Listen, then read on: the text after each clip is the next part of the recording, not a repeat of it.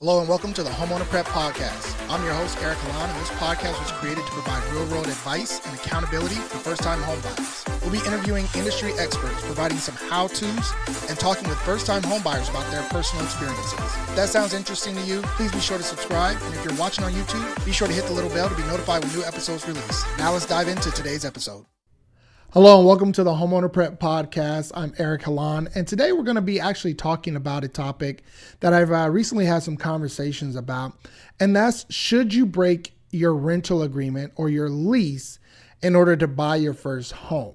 So I know this comes as kind of a moral decision, if you would, trying to stay true to your word. Yes, you've signed an agreement saying that you're going to stay in a place, whether it be a year, 6 months, whatever the case may be, but now you're ready to buy a home and you're qualified to go out and buy a home. So you have a decision to make. Should you break your lease or should you stay put and then start your home search as you get closer to the end of the lease? So I'm going to talk about a few things that you should know in making that decision. Obviously, every situation is going to be different, but I'll give you a few pointers just to kind of help you understand when's a good time, some do's and don'ts, if you would, that'll help you understand exactly if you should make that decision. The first thing you have to do is you have to be able to review the lease that you have. So get the paper copy or electric copy of it, go through it, and really dig deep into it. Find out if there are any clauses in your current lease that would allow for early termination. Find out what are the details of, the termination process. If you early terminate, what are you on the hook for as far as monetarily? And then also finding out some different details as to, if you can maybe sublease the property, things of that nature. There are some contracts, some rental agreements that will allow you to sublease your place to somebody else. And so that's one way that you can kind of get out of the lease, so you can go and buy a house, but then you can rent it to somebody else. Or if there's an early termination fee, it'll be listed in the actual agreement itself. So that is definitely the first thing to do. Dig it up, find that lease, go through all the details in that lease, and make sure that, you understand what is the early termination clause of this agreement. The second thing you might want to do is actually find out from your circle of friends, family members, if there's somebody who's looking to rent a place like yours. So if you're in, say, a single family home that you're renting, it's a 3-bedroom, 2-bath, reach out to your network. In some tight rental markets, it can be really easy for you to find somebody to take over your lease. And if that's allowed by the landlord, then that might be an avenue for you. Because early replacement seems to be a better alternative to just canceling the lease, because now you're doing the due diligence and actually finding somebody for the landlord and just putting them in to fulfill the remaining time left on the lease itself. So they will move right into the remaining term of the lease. So they wouldn't necessarily sign a new one, but then they could sign a new lease at the end of that term. Chances are the landlord's going to want to raise the rents incrementally after the term of that lease, and that's why they would do that. So they wouldn't offer a brand new lease, but they would just replace you as the tenant, and then just have somebody fulfill the remaining term of that lease. The next thing you can do is actually another alternative. The landlord cannot charge 2 people for one place. So with that being said, you can actually have the landlord market the property. You can give them permission to go ahead and market the property, let them know what you plan on doing, that you're in the process of buying a home, and that, especially as you get into escrow, it might be a really good time to let them know, hey, I found a place, we got a 30-day move-in, 60-day, whatever the case may be. And I'm going to go ahead and terminate early, but I want to give you time to find a new tenant.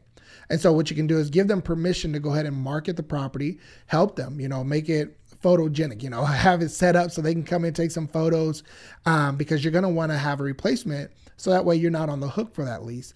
And if the landlord is able to find somebody who's going to rent the place at the same rate that you were paying, then they can charge them and not charge you. They cannot charge 2 people for one space. So there may be an opportunity for you to help the landlord and just say, hey, you know what? This is my plan. I'm making a move, and I want to be able to help you find somebody, so that way the remaining term of this lease can be in place, so there's no vacancies, if you would.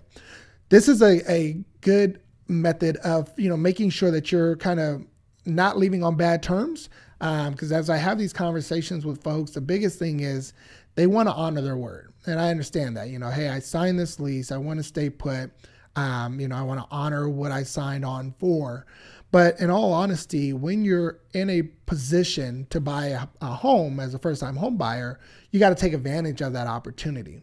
Buying a home and getting qualified to buy a home is not guaranteed. In fact, things can change overnight. And so if you are able to get qualified, get out and buy a home, you should take full advantage of that no matter what your current rental status is, because you're going to find that there's more opportunities for you to lock in a place of your own, build up the equity and things of that nature, and let that offset the cost of even if you had to pay to terminate your lease. And that's really the next point that I want to make. When you're in an appreciating market, this is even more important. As home prices are going up, you have to take into consideration that the homes that you're looking at are going to go up in value every single month. And so you're actually costing yourself by waiting to the end of the term of your lease. And so let's say you're 6 months out from the end of your lease and you're qualified to go out and buy a home. You're going to want to get out and go do that, because let's say home prices are going up 10% a year. Well, that's 5% in 6 months. What are home prices going to look like at the end of your lease versus what they are now? So let's say you had a termination fee of $5,000. You had to pay out the rest of that lease, or, early termination fee, whatever the case may be. But home prices in that 6 month time are going to be up $25,000. Well, now you see the benefit, right? So you want to go ahead and buy the home with the current rate, because again, if you're in not only an increasing market, but if rates are going up around you as well, then, that's something to consider as well. What are your payments going to be? So you look at it and say, okay, it'll cost me $25,000 to wait to the end of the term of this lease versus paying $5,000, $6,000, $8,000 now to go ahead and terminate the lease and move out and buy my place. So definitely take that into consideration. Again, it's not a one size fits all. There are different circumstances, different rental agreements, different states.